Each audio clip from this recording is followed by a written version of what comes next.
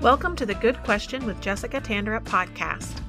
I'm Jessica, and I have a passion for asking hard questions and going deep in conversation. Usually these discussions happen over dinner or coffee with a close friend, but on this podcast, I bring them to you because I want you to know if you have questions, you're not alone.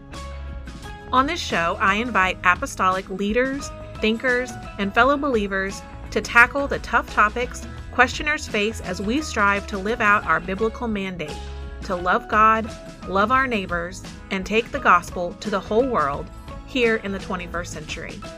I hope you'll join us because when you know Jesus is the answer, every question can be a good question. Hey friends, welcome to episode 2 of Good Question. Before we get started today, I wanted to say thank you to everyone who tuned in last week for our launch of episode 1. Your feedback was so encouraging. It really made my week. And I wanted to say also a big thank you to everyone who shared the show and everyone who came over to join us on Instagram and Facebook. We are just getting those pages up and running, but we hope they will be good forums for continued discussion around our show topics and a place for us to share resources like other podcasts or books or social media accounts that we think could be a blessing to you as you ask your own good questions. If you haven't found us on social media, we hope you will. You can search Facebook for Good Question with Jessica Tanderup or find us on Instagram at Good Question Show. I also have to thank our first 2 listener supporters. This was the biggest surprise to me on launch day. My husband Dave, who's also my sound engineer and editor and business manager, told me we already had 2 people signed up to support. It's an option that we weren't planning to announce for a few weeks, but it looks like the link is already coming up in the show notes. So we thought we'd go ahead and tell you about it. It's really simple. If you like what we're doing and believe in the mission of this show, you can support us for as little as 99 cents per month. We would be so grateful for your vote of confidence. I'm excited to introduce you to today's guest, Jessica Simpson. No, not that Jessica Simpson, but if that's who you came looking for, I promise you still won't be disappointed. We're going to be tackling a topic that can be a little sticky, which is the role of women in the ministry. Now, you might already have a settled opinion on this topic, or maybe you think it doesn't really apply to you because you don't feel called to ministry. But I hope you'll stick around because, as with any good conversation with a friend, this one doesn't go exactly where we expected. And there are some great nuggets of wisdom waiting for you in this episode. So let's get right to it. Here's my chat with Jessica Simpson.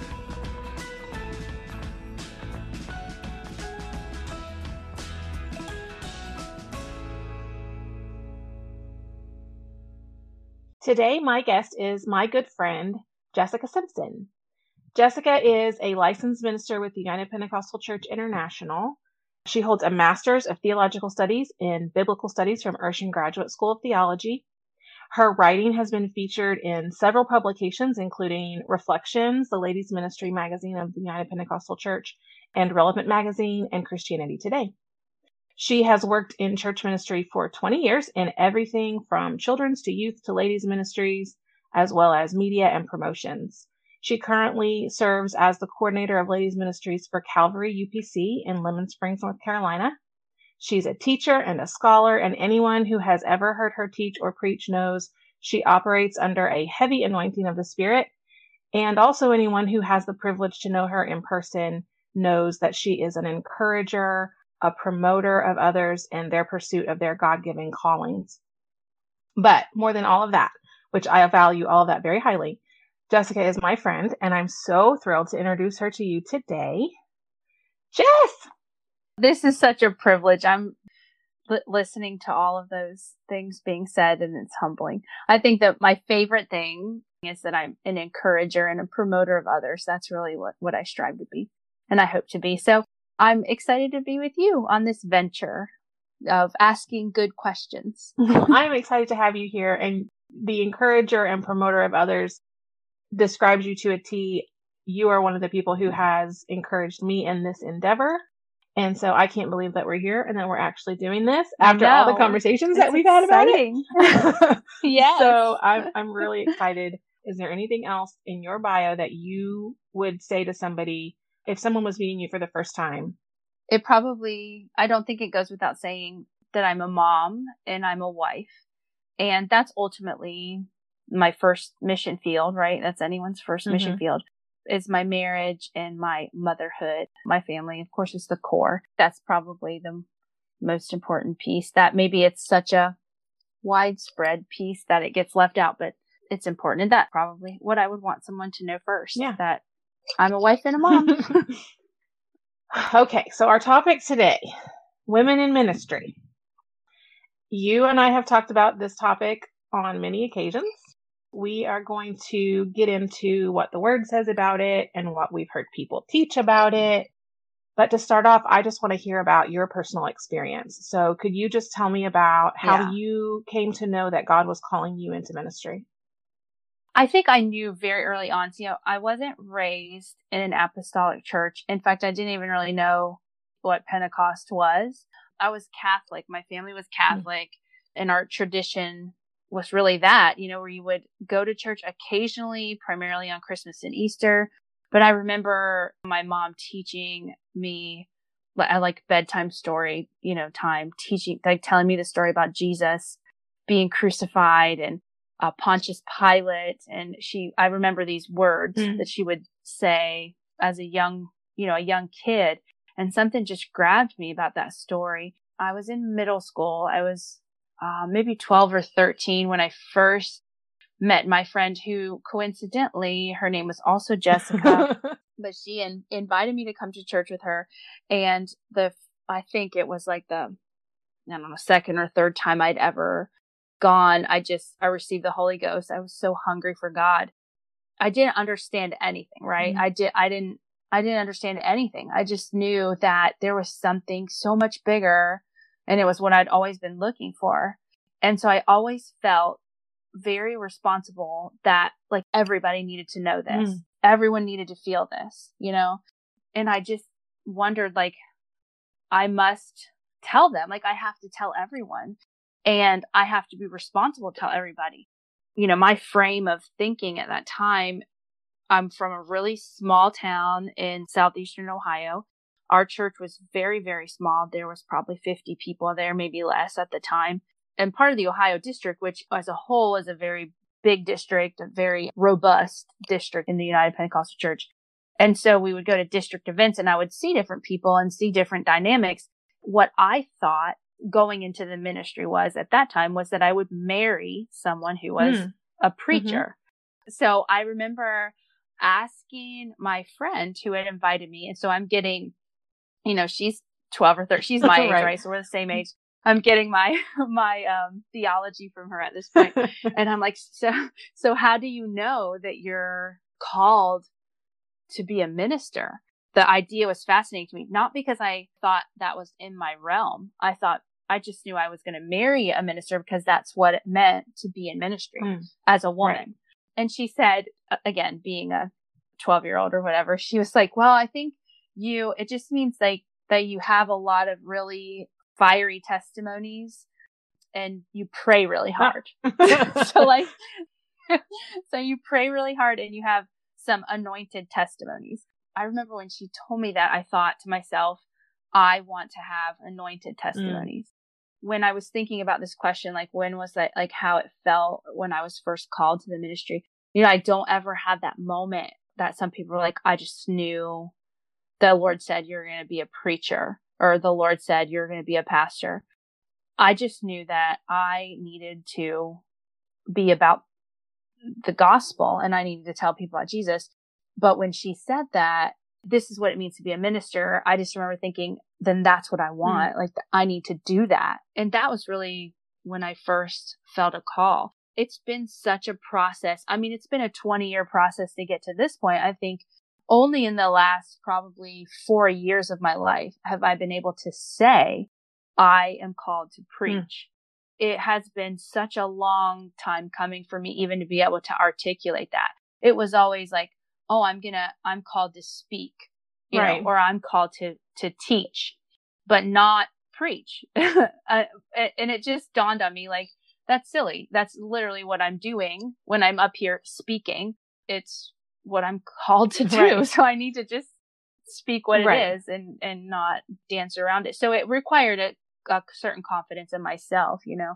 But going back and thinking about the support that I had externally, my pastor at the time, I don't know that I ever had a conversation with him about women in ministry per se, but when I graduated college, the next year was the first year that Urshan Graduate School was opening its doors. Mm-hmm. My pastor was like, Jessica, you need to go. I was like, man, that'd be really cool to go to seminary. And he was like, you have to go. And he said, I'm so jealous that you get to go. I just remember. So his excitement for me was, I mean, that was probably the first kind of encouragement in that direction. And then I had other youth leaders and other ministers in the church throughout my life who've just been so supportive. And I've never really had a pastor who has discouraged me. That's such a blessing. Every pastor that it really is. And I realized that that's not everyone's experience.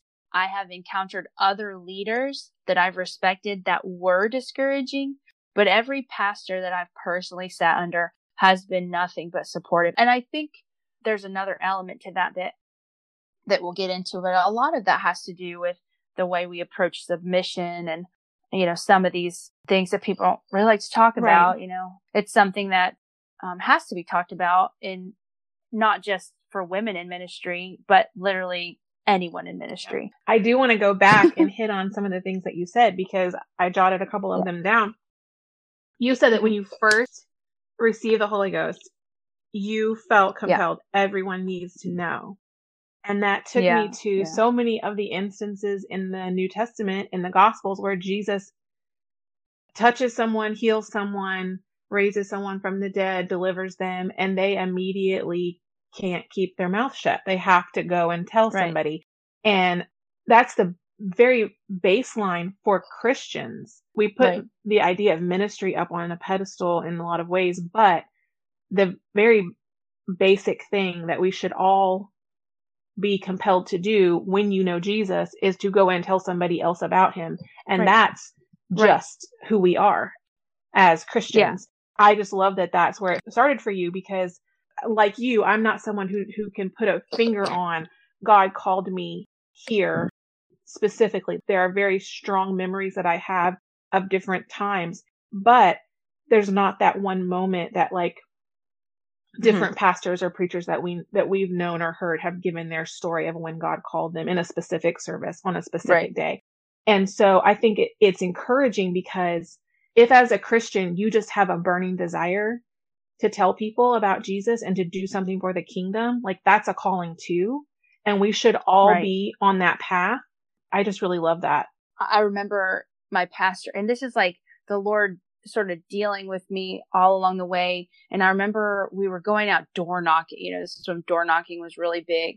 And we were like just going out and not like scheduled. We were just going out knocking on doors. And I remember we went back and told him, you know, we went out, we were just inviting everyone to church.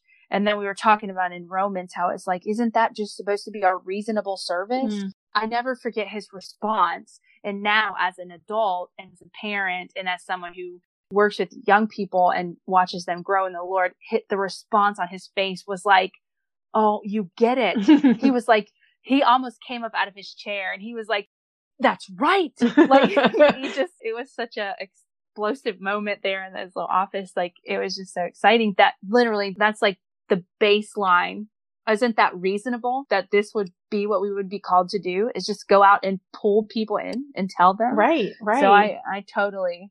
My pastor recently was mentioning in a Bible study that how it's almost unfortunate that we have, when you see a young person, usually a young man who's on fire for God and he's, you know, can't get enough of his Bible and he's in the altar and he's just, you know, really on fire, that the first thing we all think is like, oh, he must be a preacher.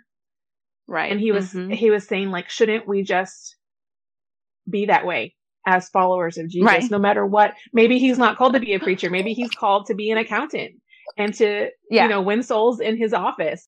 We automatically funnel that kind of passion into a preaching and teaching ministry. And I've often wondered throughout my life if that's not because there aren't enough people with that kind of passion. Yeah. And that people are actually missing their calling where God would ideally like them to be, because the church does need leaders. And so those people get funneled into positions that maybe someone else should have filled, but they weren't there in their passion and their commitment. Yeah. One of the things too, I was thinking about, and that jumped out at me too, is like, you know, whatever your passion is, where that intersects with the mission of the church, that's what your calling is. Mm-hmm. So like, if you're passionate about money, to use your accountant example, if you're passionate about, you know, organizing and finances and, you know, dividends or whatever, and where it intersects with mission of the church, then that's where you need to be functioning, whether it's being an accountant for a local church, you know, to push the kingdom forward that way, or being an accountant at a firm where you can be that light or that city on a hill in that mission field. Yeah. I think you're right. We really undervalue that aspect of ministry.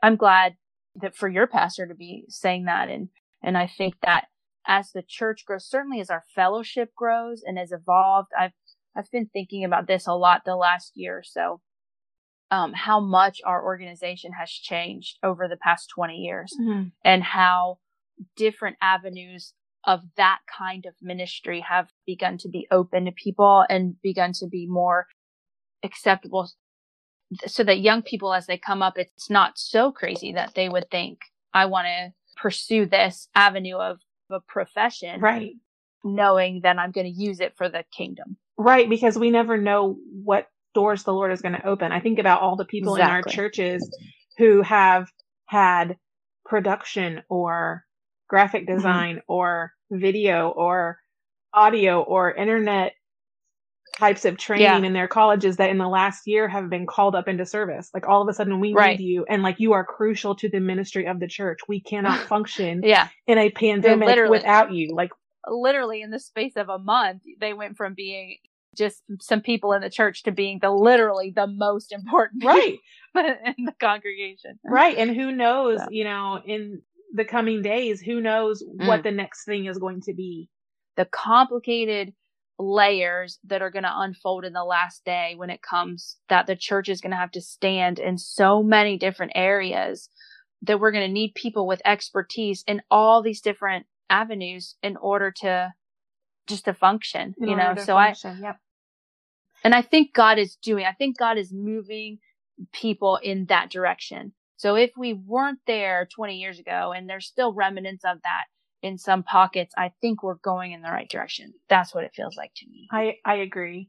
Getting us kind of back onto the topic we're trying to talk about today, which is women specifically in the ministry.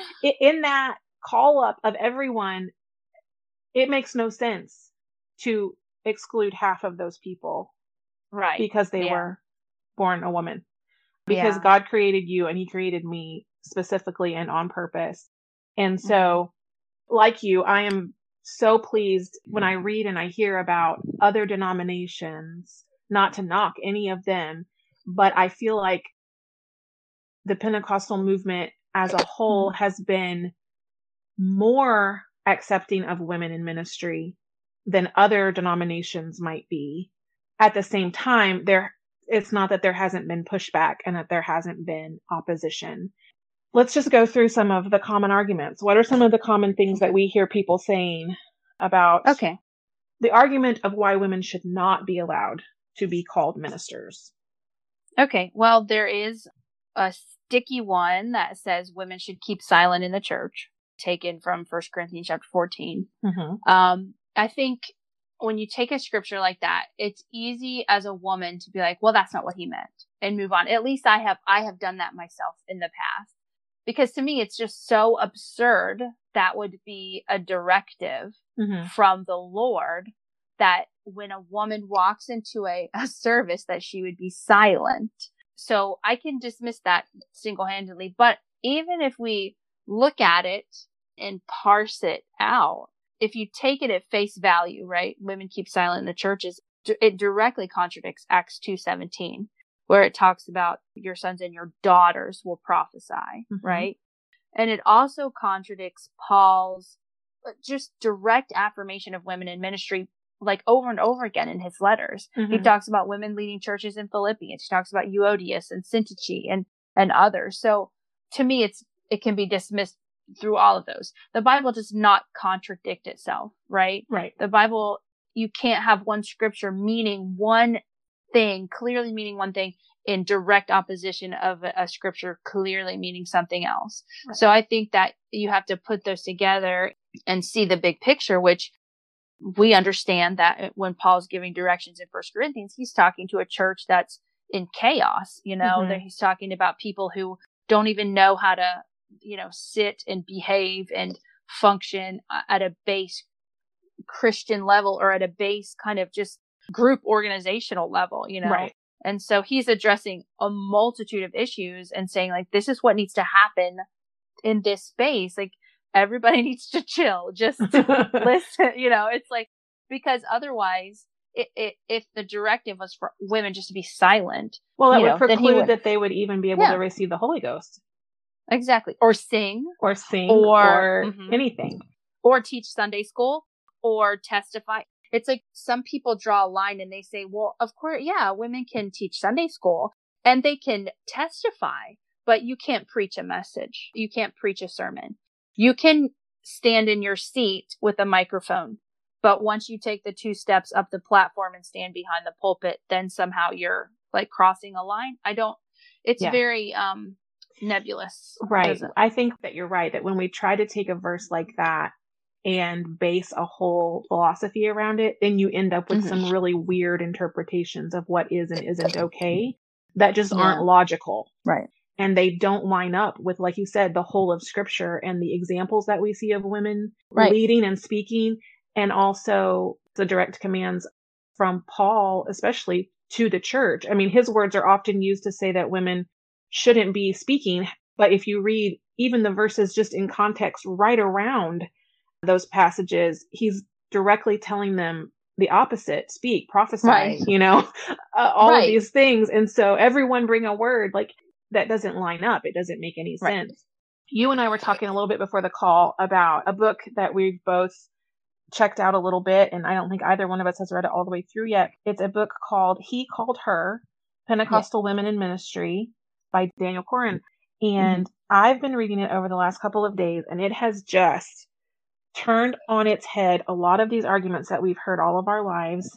And like I said, I haven't even read all of it yet, but his insight in the way that he has approached this topic and the in-depth research that he did really, really is eye-opening and encouraging. I text another friend that I also talk about these kind of topics with sometimes, and I said, have you ever cried while you were reading a doctoral thesis? And she was like, that sounds exactly like something I would do. But I really did get emotional because it was so affirming. And like you said earlier about your pastor, like, when someone is in your corner saying, no, you have to go, like, you have to do it. Yeah. It's just so empowering and encouraging and humbling all at the same time. I think what's really interesting to me about that book is the premise of it is he approached this topic from the idea that women should not be in ministry. Women should not be preaching. So his bias was coming from this belief that, women should keep silent in the church and they need to learn in silence and they can't usurp authority over man, which I want to talk about that scripture as well.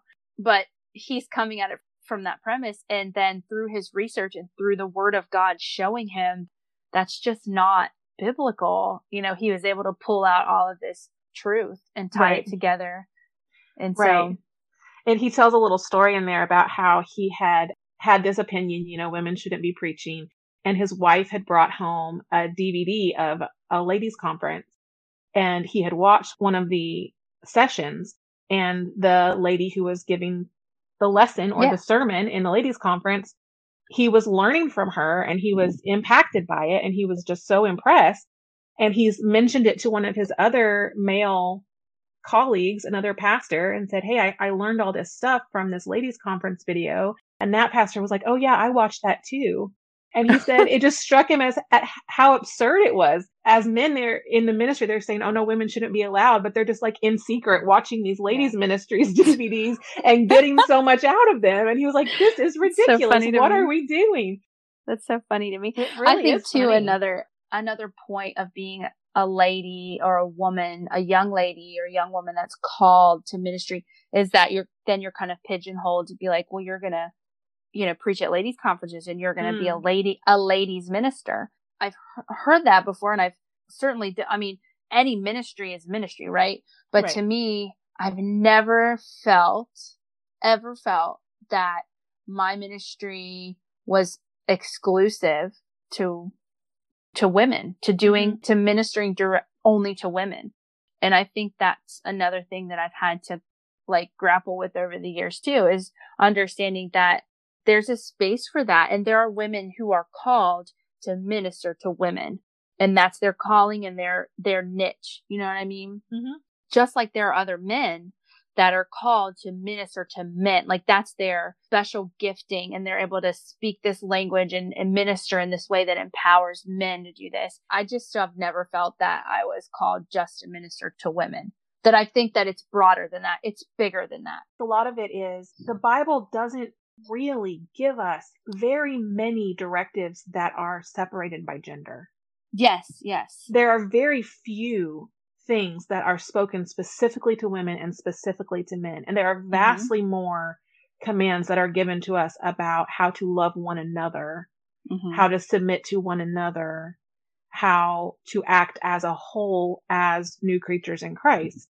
Right. And we know that once we are in Christ, right, there's not bond and free. There's not Jew and Gentile. There's not male and female.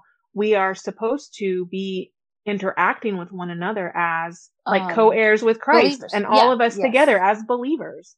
Right. And that's how I feel in my heart and soul when I'm praying for people at the altar. If it's a man, I am mindful how it comes across. But at the same time, I'm going to pray for anyone that needs the Holy Ghost. I'm going to be praying for them. I'm going to be praying for anyone that needs deliverance. I'm going to be praying for them. When I speak or preach or teach or whatever of the, spectrum of presenting information you want to land, it's going to be to anybody who's going to listen, that he that has ears to hear. That's what's driving me. And the more I pray and the closer it gets to the coming of the Lord, the more I feel that so keenly that we just can't limit ourselves.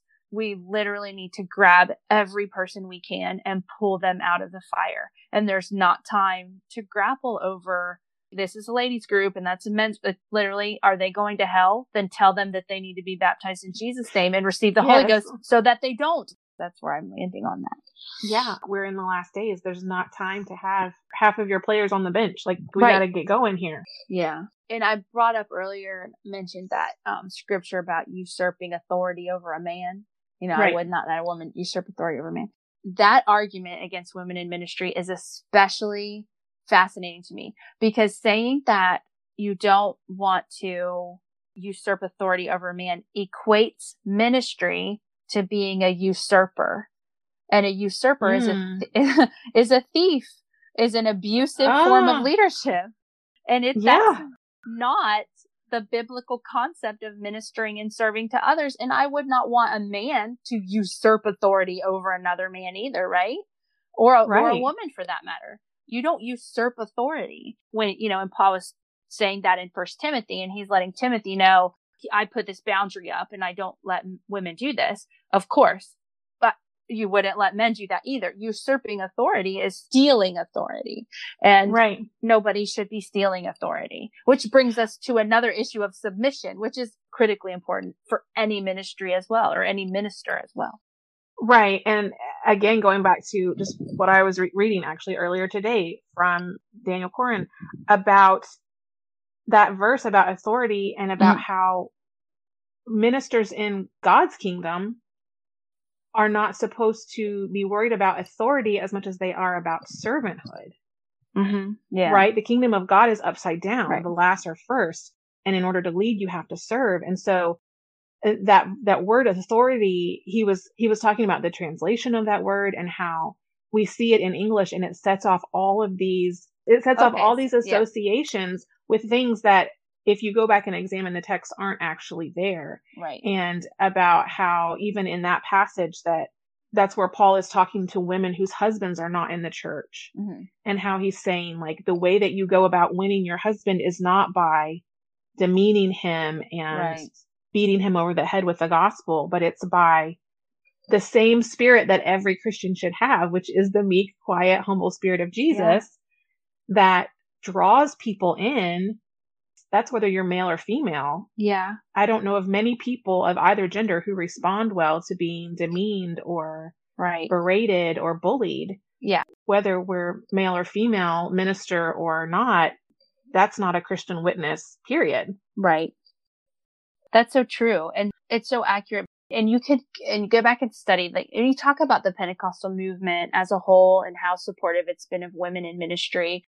And you go back and read the history of modern Pentecostal movements and how, in general, the Pentecostal movement at the turn of the century was just so heavily, there were so many women involved in pushing the gospel out there and revivals and tent meetings and all this. And then the feminist movement came and it kind of caused the pendulum kind of shift back against that tide of feminism and almost overcorrected it out of fear of a strong-willed woman is going to, take over or something.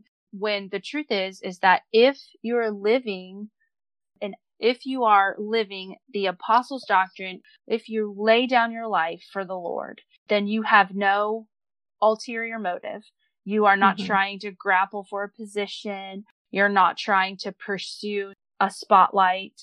And that is true in so many ministries, not just a pulpit ministry. And you talk about music ministry and people that want to pursue a spotlight. If you have the mind of Christ, you're going to be looking for those opportunities to serve. It won't matter if you're a man or a woman or what, it won't matter. It really just is about serving.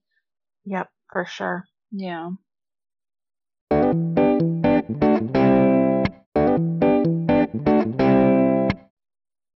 One of the quotes that I highlighted in this book today was in the chapter where he's talking about if women can be pastors. Spoiler alert, he believes that they can. But he says, more important than the title before your name is what comes after it. What kinds of people follow you?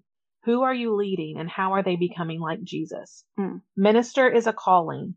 Teaching is a gift. Prophet is a ministry. Bishop is a good work. Pastor is a weighty responsibility. And I think whether you're male or female,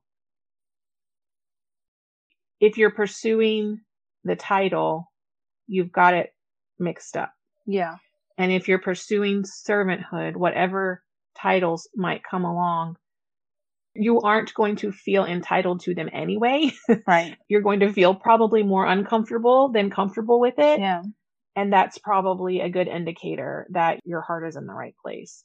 Do you see any limits in the scripture on how God wants to use women in his church? I don't. I've heard, and people I respect have different feelings on this. Usually they go back to that scripture about, woman usurping authority over a man, and they use that as their reference point. But I do not see in scripture any limits on how God can use women, except for the same limit that would apply to any person. And that goes back to submission and servanthood. You can't go rogue, and this nobody can and be effective. Right. So it's not about that you're a woman or not. It's about who is your pastor, like who are you submitted to under spiritual authority. And if you are operating under spiritual authority, then there really is no limit to how God can use you. The problem is when people start to think they don't need that covering and they can step out of bounds and go off, and then it just is a mess. And that does not just apply to women. That applies to any person. Yeah. It's just so important. And what I found about submission, it really in the last few years, especially, and it has given me such a sense of freedom, because I realized that if I defer some of this responsibility for the whole world, if I defer some of that, then I can be more free to do the things that I know God wants me to do right in the right here and now. And to me, submission is leaning into that and trusting God in the process. And it's not really submission, right? Unless you disagree. And if the people that I'm submitted to say, no, I don't think we should do that. Maybe we should do this. If I think they're wrong, and then I can just say, well, all right, God's going to get you, like God's going to take care of it. And that trust, and usually almost 100% of the time, it works out because that covering, that trust, that protection, God is going to take care of it. And I didn't intend to make this a big thing about submission, but I think that when you're talking about not just women in ministry, but anyone in ministry, that's like going to be your first step to gaining any kind of traction, moving your ministry forward. It has to be in submission. Absolutely. Yeah. I want to see if we can try to encourage a couple of different groups of people at the same time. Okay. So if there's a young person, okay, a young lady, or even an older lady who comes to you and says, Sister Jessica, I feel like God is calling me to do XYZ. How do you counsel her? Well, it would be different based on the person. I think my very first encouraging word would be, then you need to do it. Which is, what are you waiting for? I think that it would be a different approach if it was a young person or if it was an older person. I don't know why. I think if I have a young person in my mind, and I would encourage her to know that like she's going to have opposition, and it wouldn't matter. I mean, she's going to have opposition because she's a woman, but just because you're going to have opposition no matter what your markers are, right? You're going to have opposition for your background, for the color of your skin, for your pedigree or lack of pedigree, your gender, your age. So I guess that's where that would come in. You're going to have opposition for any of these pieces, right? But when you're connected to the Lord, when you have a prayer life, when you are confident in your calling, if you know that God told you to do this, then there's nobody that can talk you out of it.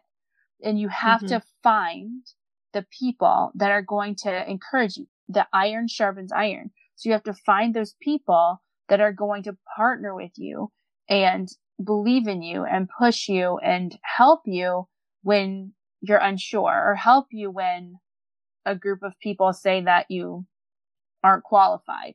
I think we can't make a ministry distinction by gender. Okay. That would be my first thing. I have had someone ask me before, what if I'm called, and this was not an older person, but like our age, right? What if I'm called to ministry, but my husband isn't? I was honest. I said, realistically, I mean, you're going to have cultural resistance in the church for that, for the kingdom of God, for the Spirit of God. If you're looking at things just supernaturally, there's nothing that would prohibit that. If he's supportive of your ministry, he's not called to be a preacher. He's called to be a servant in the church, right? He's not called to pulpit ministry. He's called to service. He's called to teach Bible studies, do the landscaping. He's just called to work. And she's called to a pulpit ministry. She's called to teach in a more public setting. Culturally, the church might be resistant to that, but there's nothing biblically really that would prohibit that. So it's just going to be, okay, how do you stay true to that calling and then manage the cultural expectations of the church? And that balance is something that people have to do no matter what their calling is and no matter what their situation is. It's always going to be, God has always done radical things. He's always walked off the beaten path, really, to accomplish his goal. And so there's nothing to say that he can't accomplish his goal in whatever feels like a circumstance that's countercultural or not what people would expect. My encouragement, besides the basic ones of like praying and, finding people that can support you, is just the fact that like lean into that opposition and embrace it as being part of your journey, and know that God is going to use all things together for his good. And I would say that, I talked about submission and we talked about humility a little, and just like how important it is. Like, you can't seek a spotlight. You have to stay humble. always like question your motives. Your goal needs to start like right now, like today. So like, who are you around today, right now? Is it your kids? Well, that they need a Bible study, and you need to figure out your mission field right now, wherever that is, and start to operate in your calling in the area where God placed you right now, right in this moment. And don't wait, because the waiting is going to happen. I mean, that's biblical too, but your calling can operate now, and it might be, and it'll be bigger and it will grow and God will develop it. But right now is the time to do it now. So taking just a slightly different approach to this, we talked earlier about how you've had great experiences with pastors who've been super encouraging. But we also know that the reality for a lot of women is that they don't have pastors that are encouraging. They might have leaders in their lives that are actively discouraging them from a call that they know that God placed on their life. How do you balance submission with that kind of experience? Yeah, that's a tricky, because I think the first thing is that you have to pray. And a book I just started reading that was recommended to me by another minister who also happens to be a woman, is by Kim Haney. It's called For Women Who Are Called by Women Who Have Answered. Her initial story talks about how she wanted to go in ministry, but her dad didn't want her to. He was just completely against it. And anyway, the first thing she did was pray. And I think her describing how she handled that, operating in submission, being very sensitive, never backing down from knowing this is what God has called me to do. This is what God has called me to do. And then approaching that leader with prayer, with a prayerful heart, a humble spirit, but never backing down from that, the truth that God put in your heart, that you were called to do this. And if that pastor, in her case, she's talking about her dad, and eventually it all worked out and he supported her and so forth. If you're talking about a pastor, and then there's a season of time where you've prayed and nothing is moving, it matters who your pastor is. And it's your choice who your pastor is. And if your pastor, his theology just is not in line with your theology and what God has put in you, then you have to find a pastor. You have to find a spiritual authority whose theology aligns with your theology. And I know that even saying that can be taken out of context, and it could push people to be like, oh, well, he doesn't do this, or he doesn't believe this, and I need to come over here. And that's why I'm saying that there has to be a season of prayer, and there has to be, because God can change the pastor's heart too. You can have a pastor who's like, I don't know about women in ministry, but yet here is this woman in my church who prays, who teaches Bible studies, who has power with God. And when she, teaches or ministers in these ways, God really moves. So maybe there's something to it. Just like Brother Corin said that, how he approached it and didn't believe in it over a space of time, and being exposed to these women who are being used powerfully are able to adjust. Like, we're all in a process, right? And pastors are also in a process, being able to give them space to say, for you to say, this is what God has called me to do. And if there is, through prayer and through a network of support that you can find of people that believe in you, the Lord can open doors that you thought would just never be able to be open. God can do it in miraculous ways, where you'll where you'll sit back and say that this could only have been God, and he'll get all the glory for it. And then that very well could be a formative piece to your ministry, knowing and trusting that God is the one who made the place for you. And that for the rest of your life, you will never take credit for it, because you'll know that God is the one that created it for you. And I say that too, Jess, because knowing that also can be taken out of context, because there are abusive kinds of leaders. I'm saying this generally with the understanding that we're talking about healthy pastors, healthy leaders, healthy saints, that maybe there's just a disagreement. I'm not kind of addressing all these outliers of things that might be really abusive and controlling and detrimental, not just to an individual's spiritual health, but their family. And I'm not talking about that kind of pastor. You should not be under that kind of pastor. We will list these books in the show notes along with these episodes. Yes. I've never said that before, and I'm so excited about it. Are there any others that you would add to a list of resources actually for women on this topic? Yes. or for them to give to their pastors? If your pastor doesn't support women in the ministry, Mm-hmm. definitely pray and pray and pray. Yeah. Lori Wagner wrote a book called Preach Like a Lady, and she addresses some of these issues. She addresses some very practical things, but she addresses some of these specific scriptures and what they mean.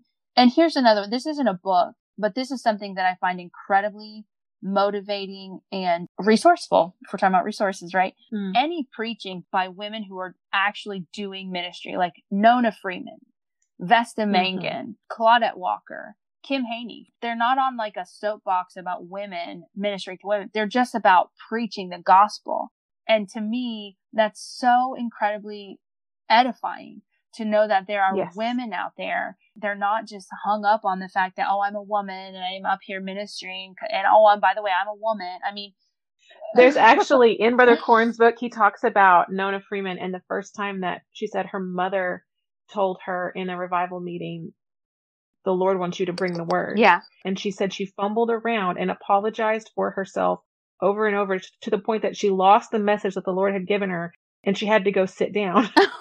My God. And she said afterwards, her mom came to her and said, if you would just get up there and say what God said, read the scripture he gave you and preach the word, stop all the small talk, all the chit chat. Yeah. Just say what the Lord said, he would have moved. Right. And that was just really impactful to me to just be like, we get hung up on like, oh, it's not, and I do this. Yeah. Oh, who am I to but just hush and do what God said. Right. And it's all going to be okay. Yes. Yes. Ultimately, it's all about him.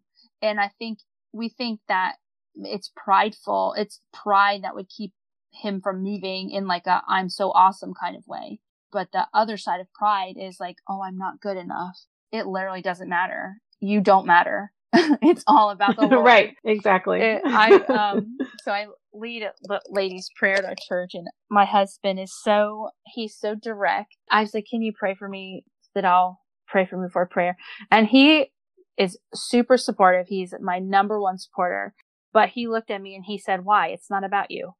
And I was like, ooh. I said, yes, sir, you are exactly right. Because he recognized in me, I was like psyching myself out, making it about me. Like, oh, I'm going to be some big minister here. No, this is not about you. You just let people pray. Like, what are you doing? So I love that. That's amazing. Isn't it so great of God to give us husbands that just say the thing we need to hear? Yes, yes, it is. And I'm grateful. I'm grateful for him. Okay, so we are going to end this episode. What is a good question that you are asking these days? Okay, but this is what I've been asking myself these days. Why in the world do so many smart, thoughtful, educated Christians believe some crazy conspiracy theories about medical science? I'm not talking about like government or laws, just about base medical science. I literally have science on my list of topics for future episodes. Well, it's been so much fun doing this. I am so excited that we got to have this conversation. I am so excited that other people are going to get to hear your wonderful wisdom. And this was just a lot of fun. It was. So, it was fun. Thank you for being here. Thank you for having me. Friends, I hope that conversation encouraged you. If you're a parent or a leader, I hope you take to heart the reminder that an encouraging word from you goes much farther than you might ever know. I love how Jessica summed up finding our calling, where our passion intersects with the mission of the church. Don't we love to overcomplicate things? Most of all, I love how a discussion about women in the ministry came back around to fundamentals that apply to every member of the body of Christ.